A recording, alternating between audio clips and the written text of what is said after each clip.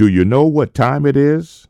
It's time for the Workforce Show, where you will learn the latest news about employment trends, current opportunities, and innovative strategies for managing a career on WERA 96.7 FM.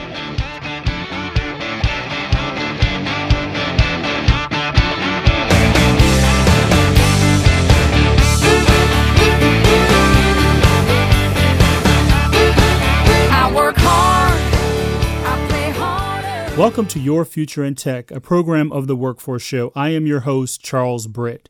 During today's show, we will put a spotlight on another one of 2019's top emerging technologies, cloud computing.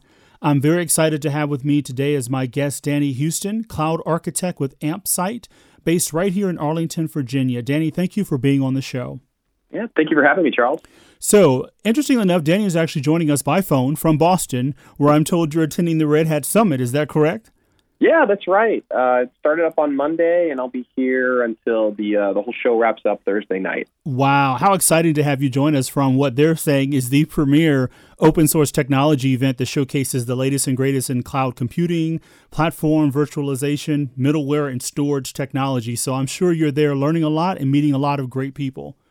Yeah, they save a lot of their big annual or big technology announcements for events like this. So, like the next big version of their operating system, Red Hat Enterprise Linux version 8 was announced and demoed here, as well as some other real big technologies that we're all looking forward to trying out. That's awesome. That is awesome. So again, thank you for taking time out of your schedule, even while you're out of town, to be a guest on the show. Yeah, no problem. Happy to do it. So before we jump into the topic of cloud computing, let's get to know you a little bit more. So tell my listeners a little bit about your professional background and your role with Ampsight. Sure. Yeah. So I've been working in IT almost 10 years. I started back in 2010 doing some IT like desktop support, help desk type stuff. I worked with a healthcare consulting company on their internal IT team, and that's kind of where I learned the ropes. I was supporting like people's, desktop computers and laptops and like Windows and some basic administration stuff, showing people how to use Microsoft Excel is my favorite thing to do. Yeah. That's usually the start for a lot of IT folks.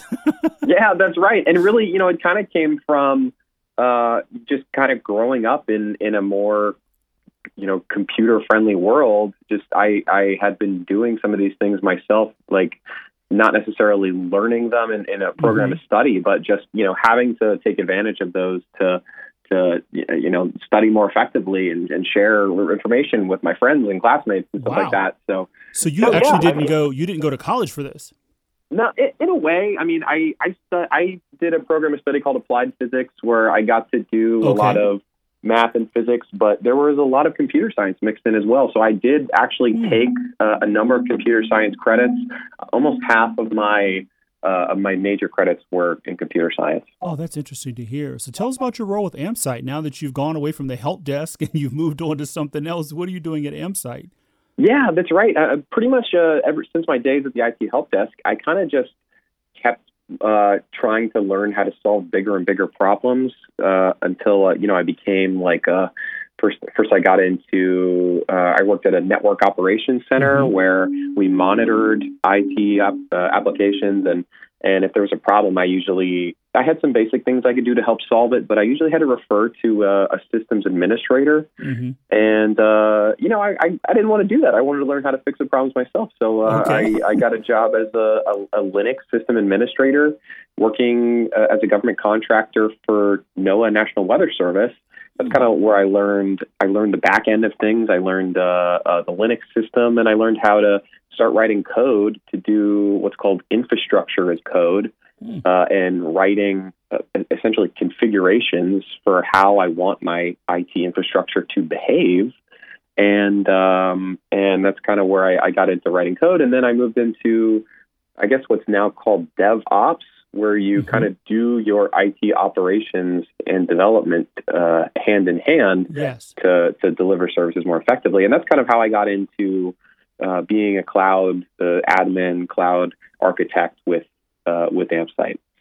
So what we do basically is we help private organizations and government organizations migrate their applications to utilize, the cloud and utilize it more effectively by with things like managed services, and we can get into those a little bit more, but we can get into those a little bit more later. But basically, how do government organizations and private organizations use the cloud and use it to its fullest capabilities? Okay, no, that's exciting, and I like to hear. We've talked about this a lot on the show, on people going into tech that may have a different background. They were doing something else or maybe studied something else, and oftentimes how your career evolves over time. And it's interesting to see how you went from doing help desk and into something else. Somebody else may start help desk and go into a different direction, but all the technology goes hand in hand.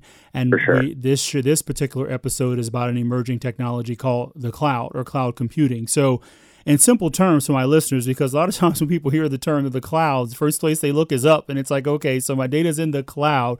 But what is the cloud? Where's the cloud? How do I get to the cloud? Tell us a little bit about all this thing called the cloud. Yeah, absolutely. Yeah. So when people refer to the cloud in IT, when they refer to cloud computing, I mean, essentially you're just referring to IT infrastructure or IT hardware that belongs to somebody else, and you're like renting space. Okay. So it's like a WeWork for data. Yeah, kind of like that. It's like instead of buying a house, I'll just rent an apartment. Maybe I don't need all this space. And that's kind of the analogy I like to use because cloud is more flexible than on-premises hardware. Like if I buy a computer, first of all, I got to figure out, okay, what size compute, what kind of compute resources am I going to need? I got to do this analysis. I have to kind of leave some room to grow. But I mean, some cases you don't know how much you're going to grow. I don't know if maybe this app I'm writing, I don't know if it's going to go viral and take off and whatever. Okay. And people want to leave room for that type of thing. So when you start using the cloud, you can start really small. You can start for pennies on the dollar, renting really small servers or storage up in the proverbial cloud, and scale your resources with your customer demand. Oh, that's exciting. And I'm sure everybody is in the business of cost saving these days. So it sounds like the cloud. So clearly you're explaining to me that the cloud isn't free. There's a cost for this service, right? Yeah, 90% of the time, most of the time you're going to be spending money when, just like when you're renting space in the world, when you're renting compute resources, you do have to pay for them. So, these companies that provide cloud services, they're for-profit companies. Sometimes you can get, free credit, but some of them, they have a free tier where, for things like, workloads, when I don't really care when they run, or if I have really small stuff where I'm renting really small servers, there's free tier. You can actually look into it. Like for instance, I would say right now the cloud leader or the world leader in cloud computing is Amazon, with a couple of other companies starting to catch up, and they actually have a free tier. You can Google Amazon free tier and see what their billing schedule is like, and you can get some smaller resources and use them for free for a certain amount of time. That's interesting. So they've not only taken on online shopping, they're now doing also cloud services as well. Oh yeah, a lot of people might not know about that. No, so Amazon, when you talk about Amazon, the first thing you think of is Amazon.com. I can get stuff delivered to my house, but really, and I think really the bigger side of their business is cloud computing. And they do, in some cases, I think for a long time they were taking a loss on Amazon.com, but building up their resources on the back end to become eventually, the leader in cloud. And they were really making investments in that before a lot of these bigger companies. So their cloud offering is a lot more mature than some of the other ones. And we'll talk a little bit more about that later. But I mean, when you say where is the cloud, I mean, just Amazon alone has something like 25 main data centers worldwide. I mean, everywhere from the East Coast, West Coast, China, Africa, Europe, wherever the customers are, they want to try to bring that infrastructure as close as possible to them. Okay. Yeah, that's right. Interesting. Yeah, and I mean, and there's a number of other cloud providers too, and they all have their own data centers. So it's like, where isn't the cloud? It's really, it's kind of everywhere. Just like the real clouds, like literally.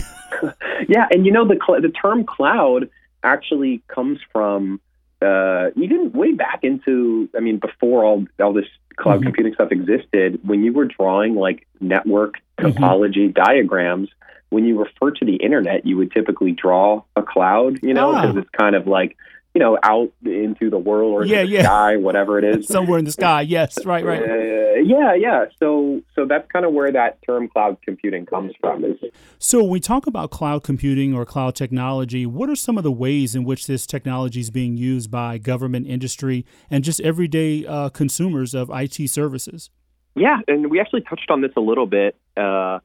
So for instance, if you're starting out your own, technology company, or maybe you're writing an app or something like that, a lot of times, people want to start it with cloud computing. Start with your IT infrastructure hosted in the cloud, especially on a really small scale, because you're only paying for what you're using.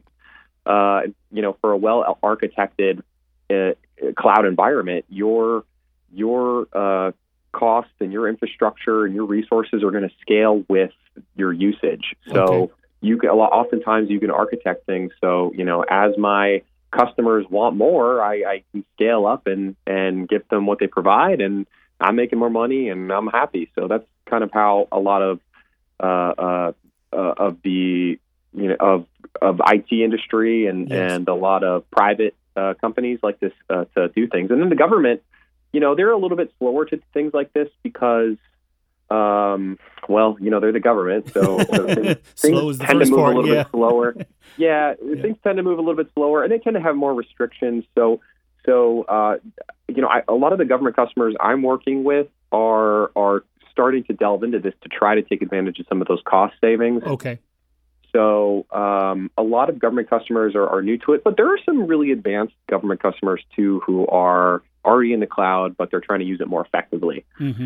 And then on the consumer side, just the typical users like you and me, if you use something like Google Drive or Google Docs or like Office 365, where you have like your Outlook or your Microsoft Word is in your web browser, that's kind of a way of taking advantage of cloud computing and stuff like that as well. Like all your, when you save something to Google Drive, that's not saved on my computer. It's up on some Google server wherever they want to put it. Yes. But then I can access it from anywhere, anywhere I can get an internet connection. So that's another way that the average consumer, you and me, tend to use cloud as well.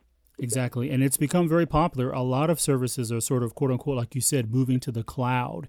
And I sync up a lot of things, like you said, with Dropbox and others, where it's not taking up resources on my own personal computer, but those resources are available in the cloud. And no matter what device I pick up or where I go, I can always get to my data. And, that's exciting for some. And for some, it's a drawback because of the privacy issue, which brings me to my next question. Or what are some of could you name like one or more of the challenges that you've seen associated with cloud computing? It sounds great, but what are some of the drawbacks?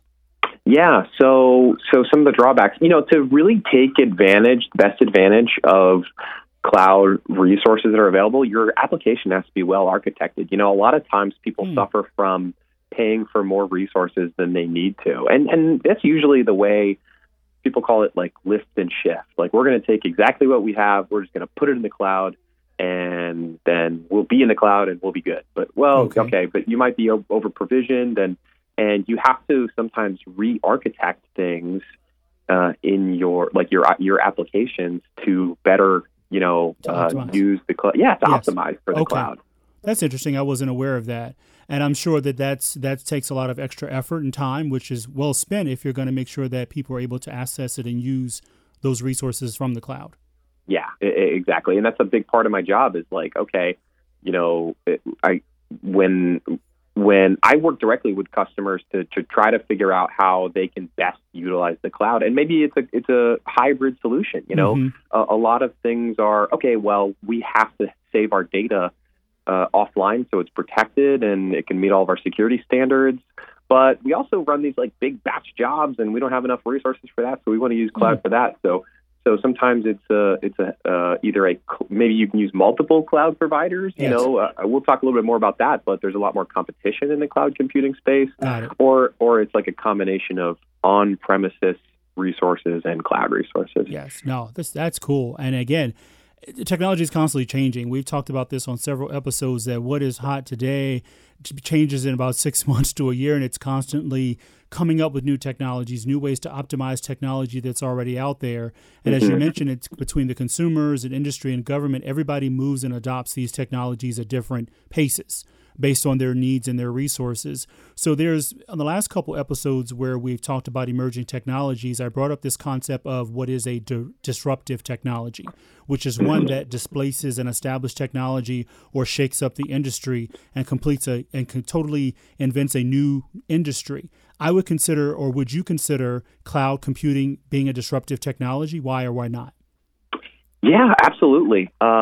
I think if you look at like revenue changes and market shares over the last 10 years of like companies that traditionally make IT hardware, like Dell and HP, and then you look at like the stock value of like big cloud provider companies like Amazon, you'll see pretty much an opposite shift. Like there's negative revenue growth.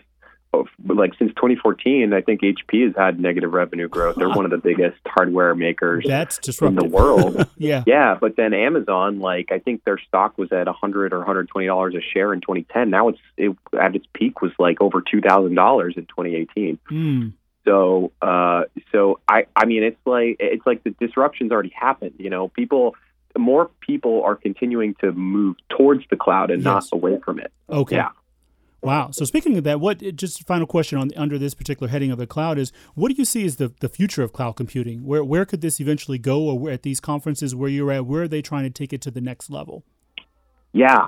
So it seems like there's going to be a lot more competition in cloud computing. I mentioned Amazon a couple of times as the sort of the world leader in cloud. And that's one of the biggest reasons for that is because they were one of the earliest providers, and they really made huge investments in cloud computing, earlier than most people. But you're starting to see other companies like Microsoft and Google catch up. So Microsoft has a cloud offering too called Microsoft Azure. And it seems like, I mean, at least here at Red Hat conference, I mean, they're partnering up, they're increasing their offerings. They're, Google and Microsoft are doubling down on cloud, and things like Kubernetes is one of the newer technologies that, help you use the cloud more effectively, doing things like automatically scaling your applications and including a bunch of services sort of around your application so they can run more effectively. Okay. Yeah, and those are, I mean, this is kind of the way that the IT industry is shifting is, we want to use cloud, but we want to make sure that we use them effectively. We want to build our applications in the cloud, what's called cloud native development. Yes. And I just see an increase in competition, and not I don't think Amazon's going to continue to run away. I think I think it's the other two are catching up, and we're going to see some interesting things there. Exciting times. Yeah, so I'd like to take this moment to pause so that we can give acknowledgement to our sponsors. We're going to take a sponsorship break for just a moment, and we'll be back to the show. You're listening to Your Future in Tech, brought to you by the Workforce Show on WERA 96.7 FM. You can find more episodes on SoundCloud, Mixcloud, and iTunes.